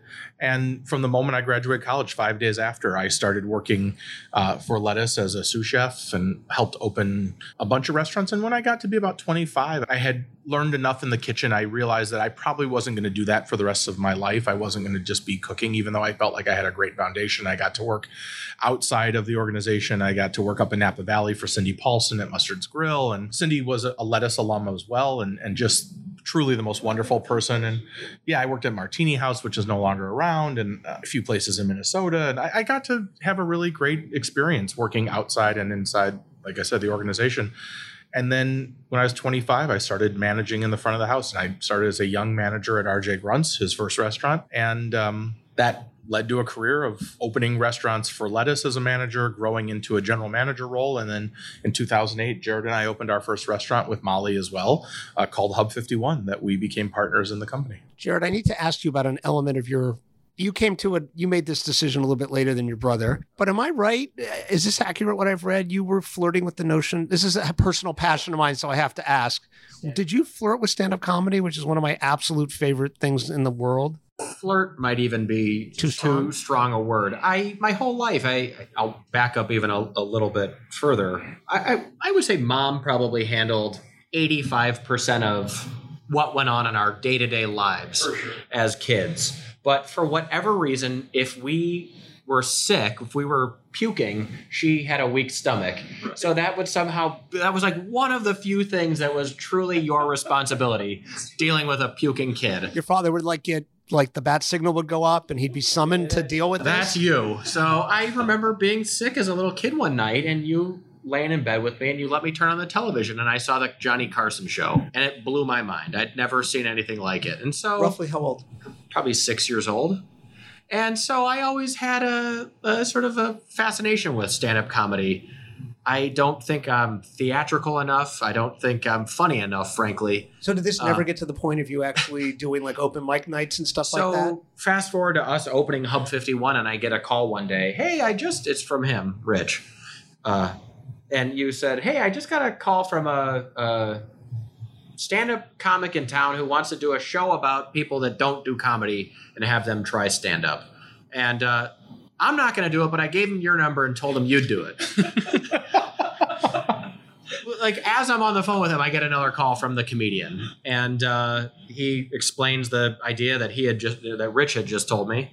And I said, sure, I'll try it. So for about 6 months, I did it with him very casually. I'd go a couple times a week. And it culminated in us filming a television show for Channel 11. He was in some kind of deal with them. And the best thing that came out of it was the friendship with the stand-up comedian. I'm still super close with him to this day. He's been opening for Sebastian Maniscalco, so he's sort of like right on the brink of, I think, a big career breakthrough. He did a special.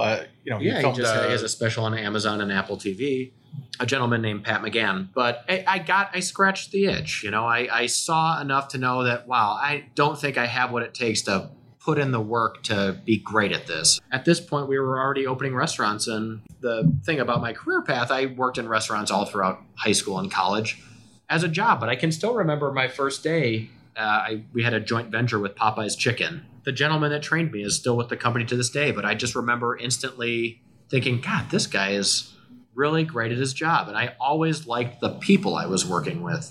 And so that's what I did all throughout high school and college, just to have spending money. And by the time I got to be, graduating, I realized there's nothing else I've done. And I think you sort of worked in restaurants and a similar notion that you said, there's nothing else that seems to be catching my eye. So your sister Molly was going to be here. She had an opportunity to get away, which is great. Glad she didn't put it off from my humble podcast. That would have been a poor decision. Something I wanted to ask her, and I'm going to just ask you guys. I was fascinating in reading about her that she had been a teacher. She spent a number of years as a teacher. She actually taught in the South Bronx in New York City for some time.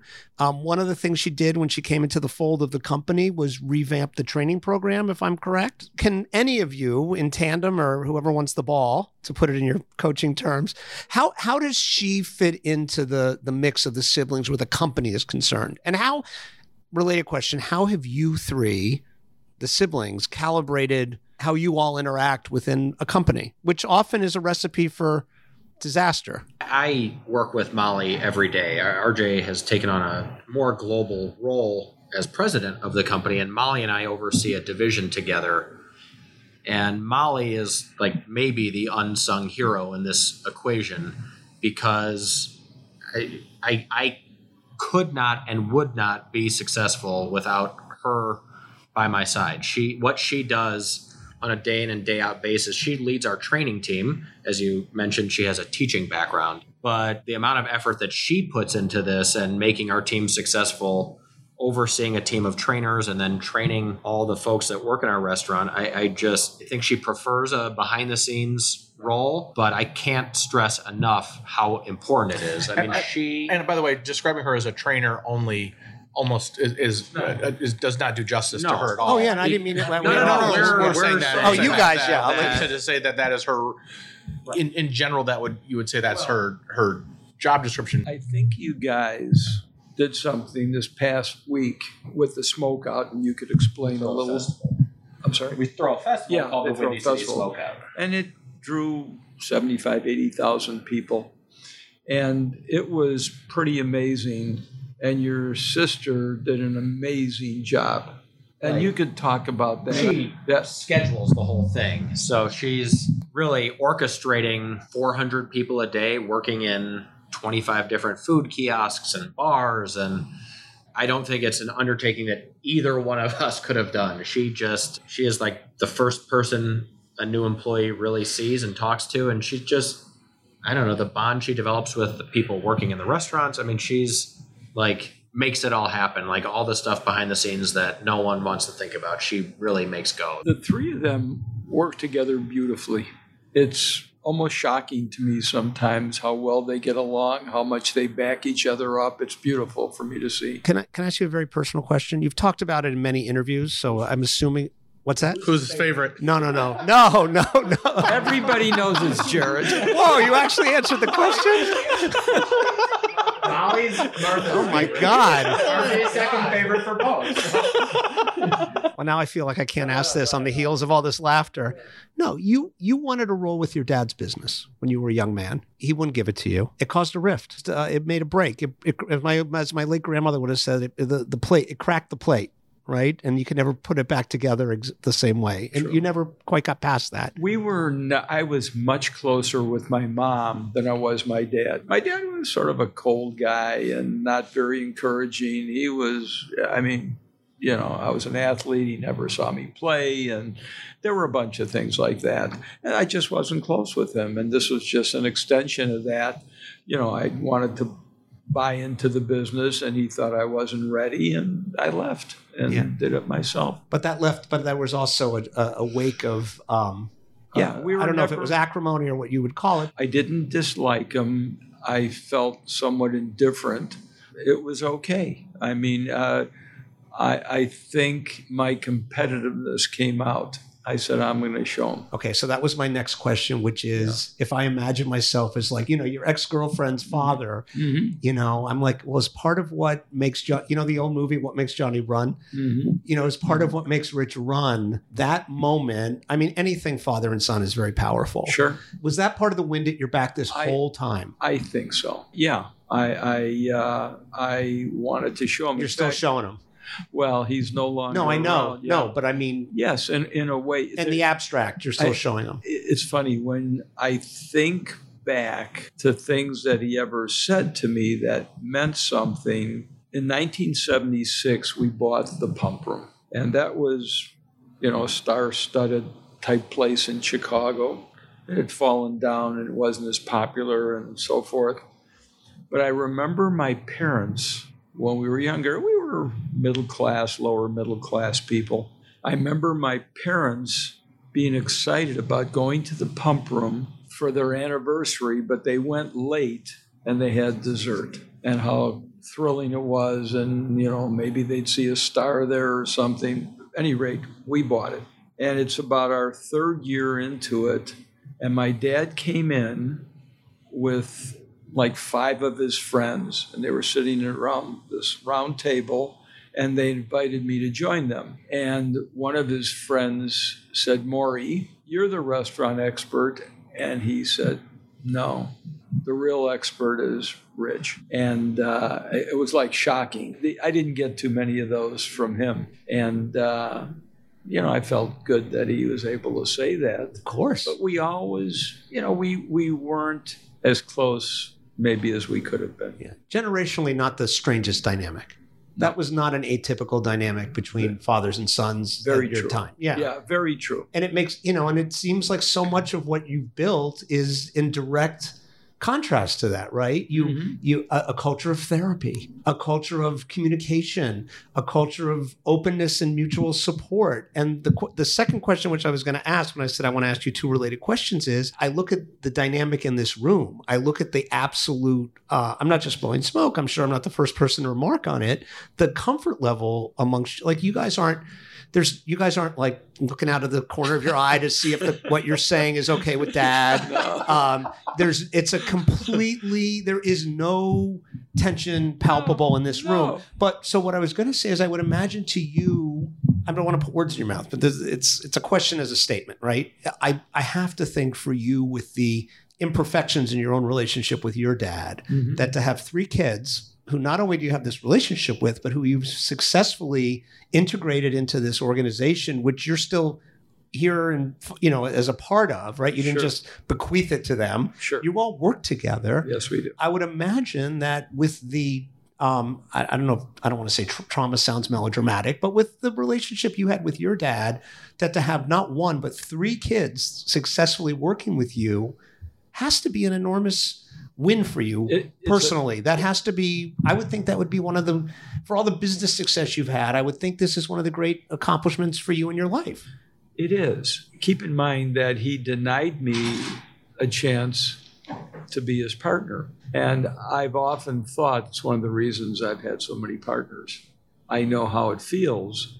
And when I feel that people have a talent, I want them to be a partner. I want to share with them. So, yes. Without getting into the nuts and bolts and specific numbers, and again, anyone, if you guys want to weigh in on this, sure. Again, getting ready to talk to you guys and reading up and also reading through your own site.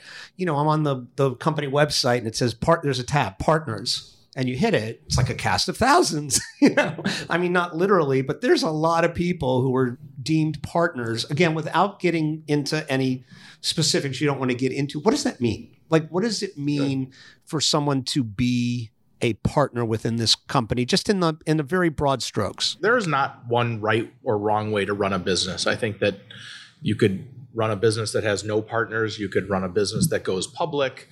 You could, and have stock plans, but that never interests you. It doesn't really interest us. We enjoy being a private company, but for us, partnership is both a reward for the chefs, for the operators, the general managers who need to continue to grow, have a chance to own part of a restaurants with us, have true equity, have buy-sell agreements with that equity, to have a chance to really earn a lot more than they do today, and a chance to continue to develop their teams below them and grow younger partners to work on them. And, at a very simple level, there is a responsibility of partnership of taking care of each other. You wake up every day thinking of how do you do better for your partners and vice versa, that the best partners do that. Is there also an element, I would imagine, like I know a lot of people, friends of mine who have grown their businesses, made employees of theirs partners eventually.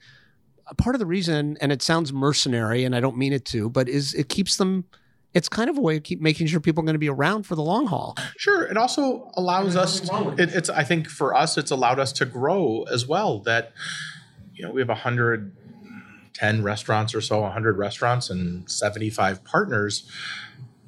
You're talking about virtually a partner almost for every restaurant in the company. It's that level of accountability. And there's a difference between, I think, being a manager, that we talk about internally, there's a difference between being a babysitter and a parent. And this puts a lot of parents out in the organization to take care of the stores. I think if you go back to your partnership experience with your dad, part of the underlying feeling was that you were really making it happen. He wasn't in the business. You were the one that cared. You were the one that was doing it. And I don't think partnership is something we take lightly at all. It is when we recognize someone that cares just as much as we do about these businesses. And when I think about the partners I work with on a day-to-day basis, I mean, they're my first phone call of the morning. They're my last phone call of the evening. I mean, these are people that care about the business as much as I do. And I think when you identify someone that feels that way, that has that drive, how would you not want to be partners with them? Because you remember that feeling in yourself and having it rejected. I remember after I left my father and I worked for another gentleman at a successful restaurant, and he promised me a partnership. And I could tell after working with him for a while that we were different people. He was very controlling. I often thought that he never knew what I really could do because he wouldn't let me do anything. And I remember literally talking to 20 different people. I had $10,000 saved up, and that wasn't enough. I got turned down by everybody that I approached. And that enters into the equation. I knew what it was like for people to turn me down for partnerships, and I knew how I felt about my father turning me down for partnership. And I think I decided I wanted to be different. Well, I think there's also something, I mean, I've been a writer for a long time, but I did used to work for companies, corporations and small companies. You very often, to get what you want or what you deserve, what you're worth, maybe is a better way to say that, you very often had to go get a competing job offer. in order for people to really take you. And then you could have the moon, right? They would turn you down for a $5,000 raise. You go get a competing offer and they'd give you anything you wanted to stay, right? And I feel like you all proactively give people what they deserve. I mean, that sounds kind of trite to hear it said out loud, but is it at some level, is it that simple? I want people to feel good about what they're making. There's no question. I said money's not number one, but money is a very important thing if you want to grow. I imagine of all the partners we have, there's some that are happy just with the restaurants they have, and they're making good money, and they're making their bonuses or profit distributions, and there's other ones that want to grow. And that's what propels this organization. I think we'll have the next couple of years some real growth. Because of the young partners that we have. Partnership is not a destination here, right? It's sort of the first step of the rest of your career at Lettuce, if that's where you're at. You become a partner and it's a celebratory thing, but the real excitement starts when you're doing more and paying off the restaurants and distributing. And I think Jared said it the best, is that we take it very seriously, that it's hopefully a forever relationship. Talk to me about where the company's headed. There's some markets that you all have never been in traditionally. For a company as big as this is, in a fairly confined number of localities, right? But going into some new ones. Can you talk about what's been the kind of decision driver on where and which concepts, and kind of, as much as you're able to talk about it now, what's sort of the short-term vision for whatever you want to call it, expansion? Lettuce today, I think we're in 12 states, 110 restaurants. Something we say internally, and it applies to a lot of what happens. But if you want to look to the future, take a look at the past of what they've done. Lettuce, we believe, has consistently thought of new and creative ideas, has expanded some existing concepts. And the future might not look so much different than that for Lettuce. But even before COVID started, we knew that we wanted to work in some other states, that there was going to be opportunities. South, we had already signed a deal for Austin, Texas, pre the pandemic. We had signed a deal for Miami at the Val Harbor shops pre the pandemic. Having geographic diversity is important for us.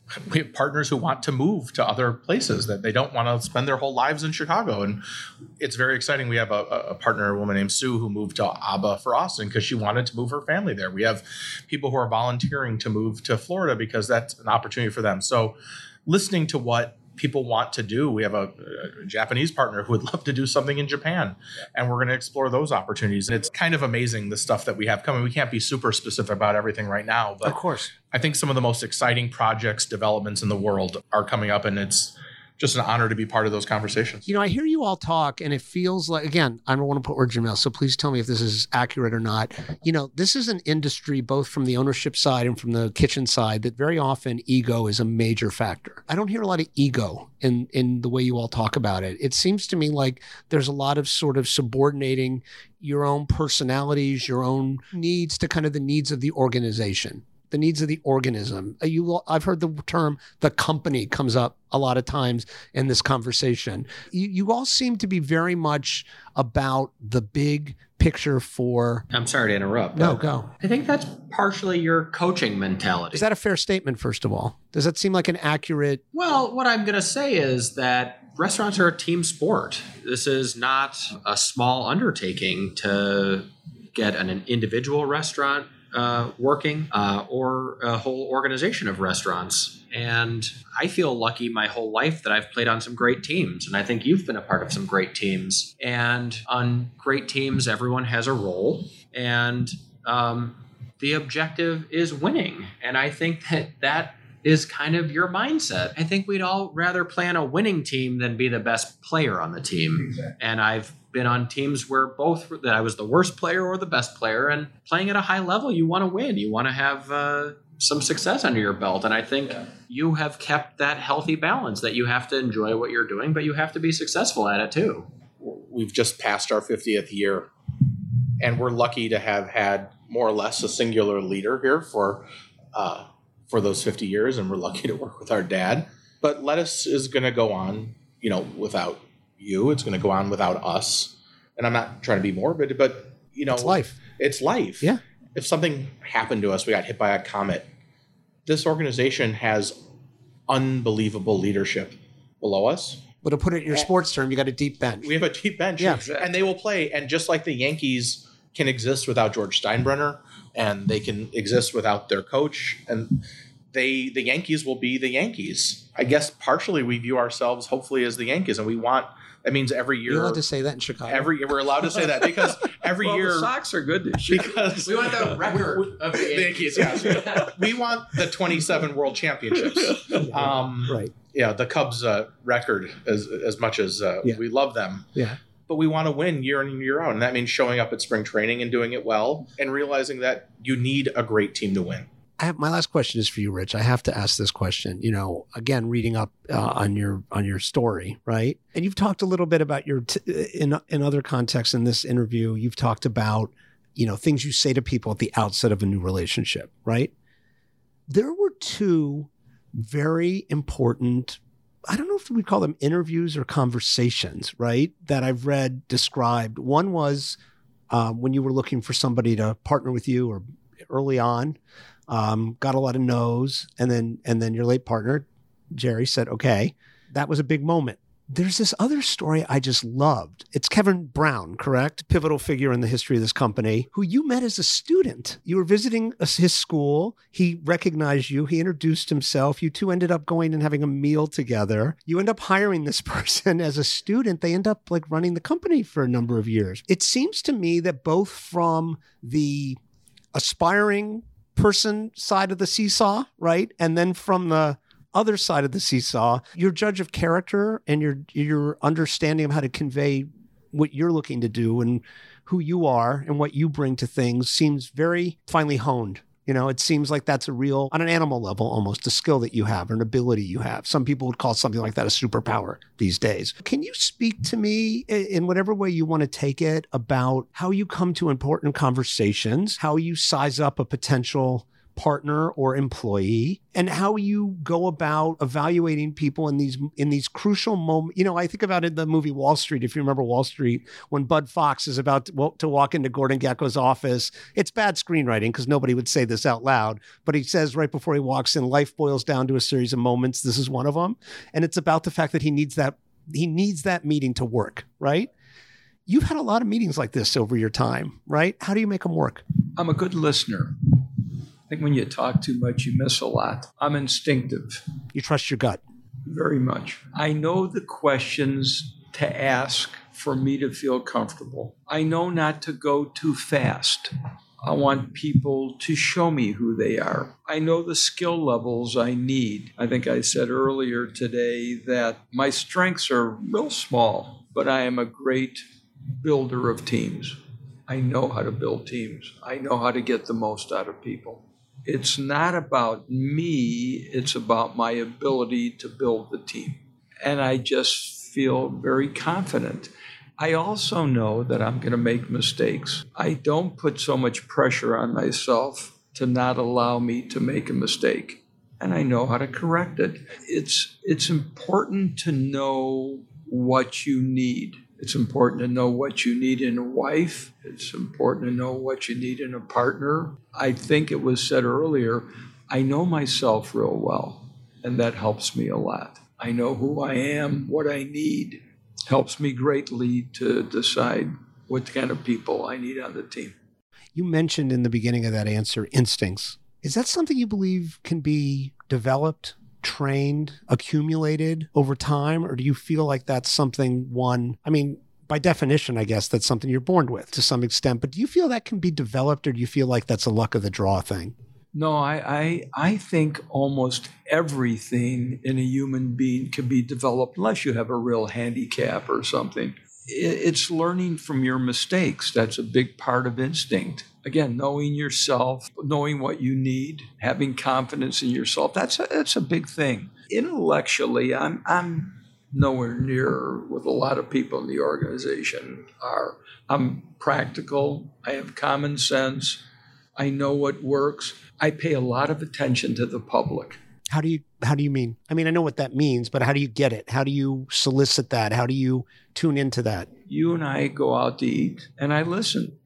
I listen to what you have to say. I watch what you eat. I watch how you react. and I'm able to put it into the proper context in terms of what we have to do for our customers. Customers and life and the world is changing, and I always think that I'm right on top of it, that I pay attention, and I'm flexible enough to make the changes that are necessary. And we're talking about an omakase place that the kids are doing, and we were talking about how we want to make it more fun. Isn't that what you said? Use the word different so we don't give too much away right now. Okay. I was saying that I'm not the smartest guy, but I have common sense and I have great awareness. I think that's important. I've honed that over the years, and I have a lot of confidence in my opinions of people. You might want to say something. He led you a bit with Kevin Brown, and I think he's not mentioned here. You might want to just talk about how he's been been partners for 42 years, and he's the CEO of the company. Kevin's an amazing partner, and in fact, I was just with him. We were I think we do things that people wouldn't expect us to do. We were at a bow tasting, Kevin and myself. We have a company that we sold the majority of, and now this company is called Wow Bao. It's, what do they call it? A dark kitchen? Ghost kitchen. Ghost kitchen. It's a ghost kitchen concept that has 350 units and going to soon be over 500. And we kept talking to the kids that are running it about just making sure the bao is great and the rice balls are great. And so they invited us to try them, and Kevin and I did that. Kevin's been a great partner. Rich, hearing you talk a second ago, you said, things have changed. I forget the exact words. Things change a lot and you feel like you're right on top of it. I'm sure you've observed this, and whoever wants to get in on this question. I have observed that, people north of a certain age in the industry have a very hard time bearing in mind that, as I like to say very simply, things change. There is a restaurateur, I probably should not name him, although anyone in New York will know who I mean. When Momofuku Sambar several years ago, one of David Chang's restaurants, which I happened to love at the time, got a 3-star review in the New York Times. And this restaurateur said to anybody who was near them at the time, how is that okay? There's no seat backs on the benches. All the waiters are in T-shirts. Now, this was someone who came up in the 80s. And my response to that was, don't you understand this is the current version of what you did? And what you're saying about David is what the old French guard in New York was saying about you. This is the natural way of things. You seem to have a very healthy perspective on this and an acceptance of the fact that things didn't stop changing when you started opening your restaurants with the funny names, right? And you want to keep pace with that. And you embrace that. This seems to me to be not necessarily the default position. I'm not even going to say of most restaurant people of roughly your age, right? But of most people roughly your age. It is, I believe, a real discipline in life. I'm 54 now. I try to bear this in mind all the time. Things change, right? And I think when you stop accepting that, that is one of the things that will start to make you to yourself and others old. How have you managed to maintain an openness to that? And then I'd love to know how the company, keeps pace. It's a 50-year-old company. But Rich, let's start with you, please. How have you managed to keep an open mindset to just the constant churning of change? I think it goes under the category of awareness. You better be doing some things that are appealing to the 20 and 30-year-olds, not the 70-year-olds. Or you're not going to be in business for a long time.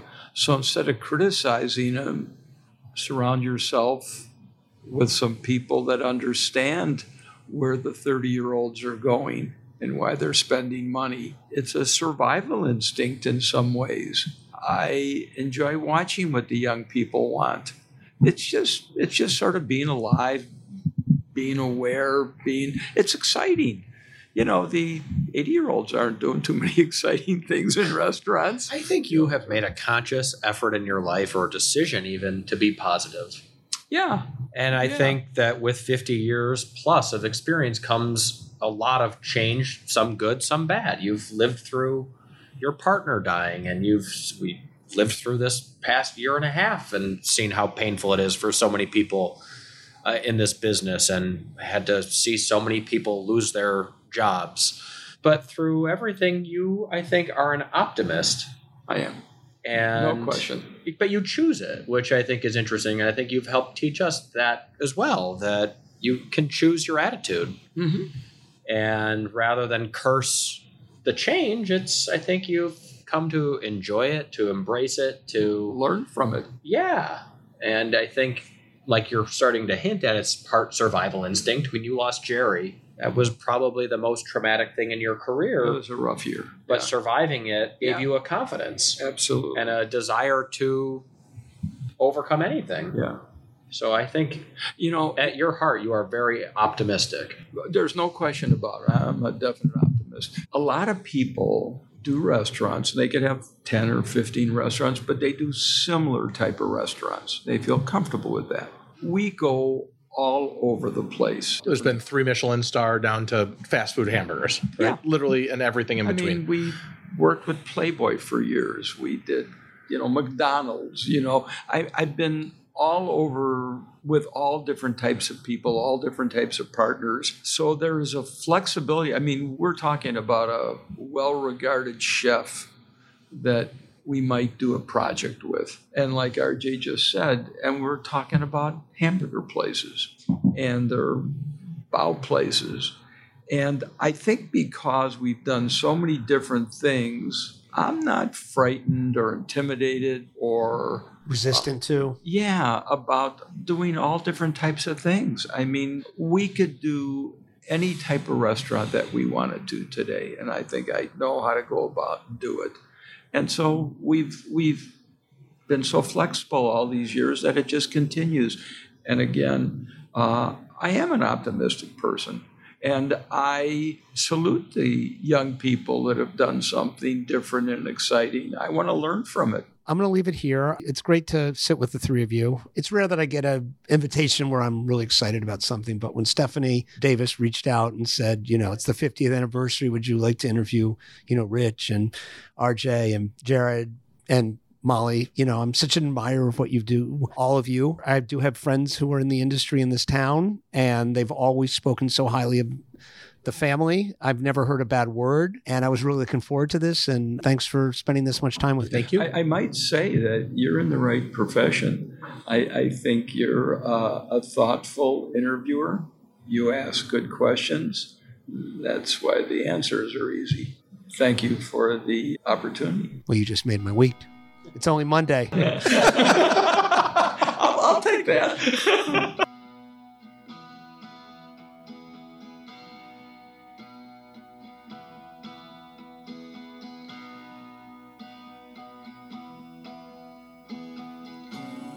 And that's our show for today. Again, my great thanks to Rich, RJ, and Jared Melman, and also to Vicky Freeman. Chandra Ram, thank you. Absolutely.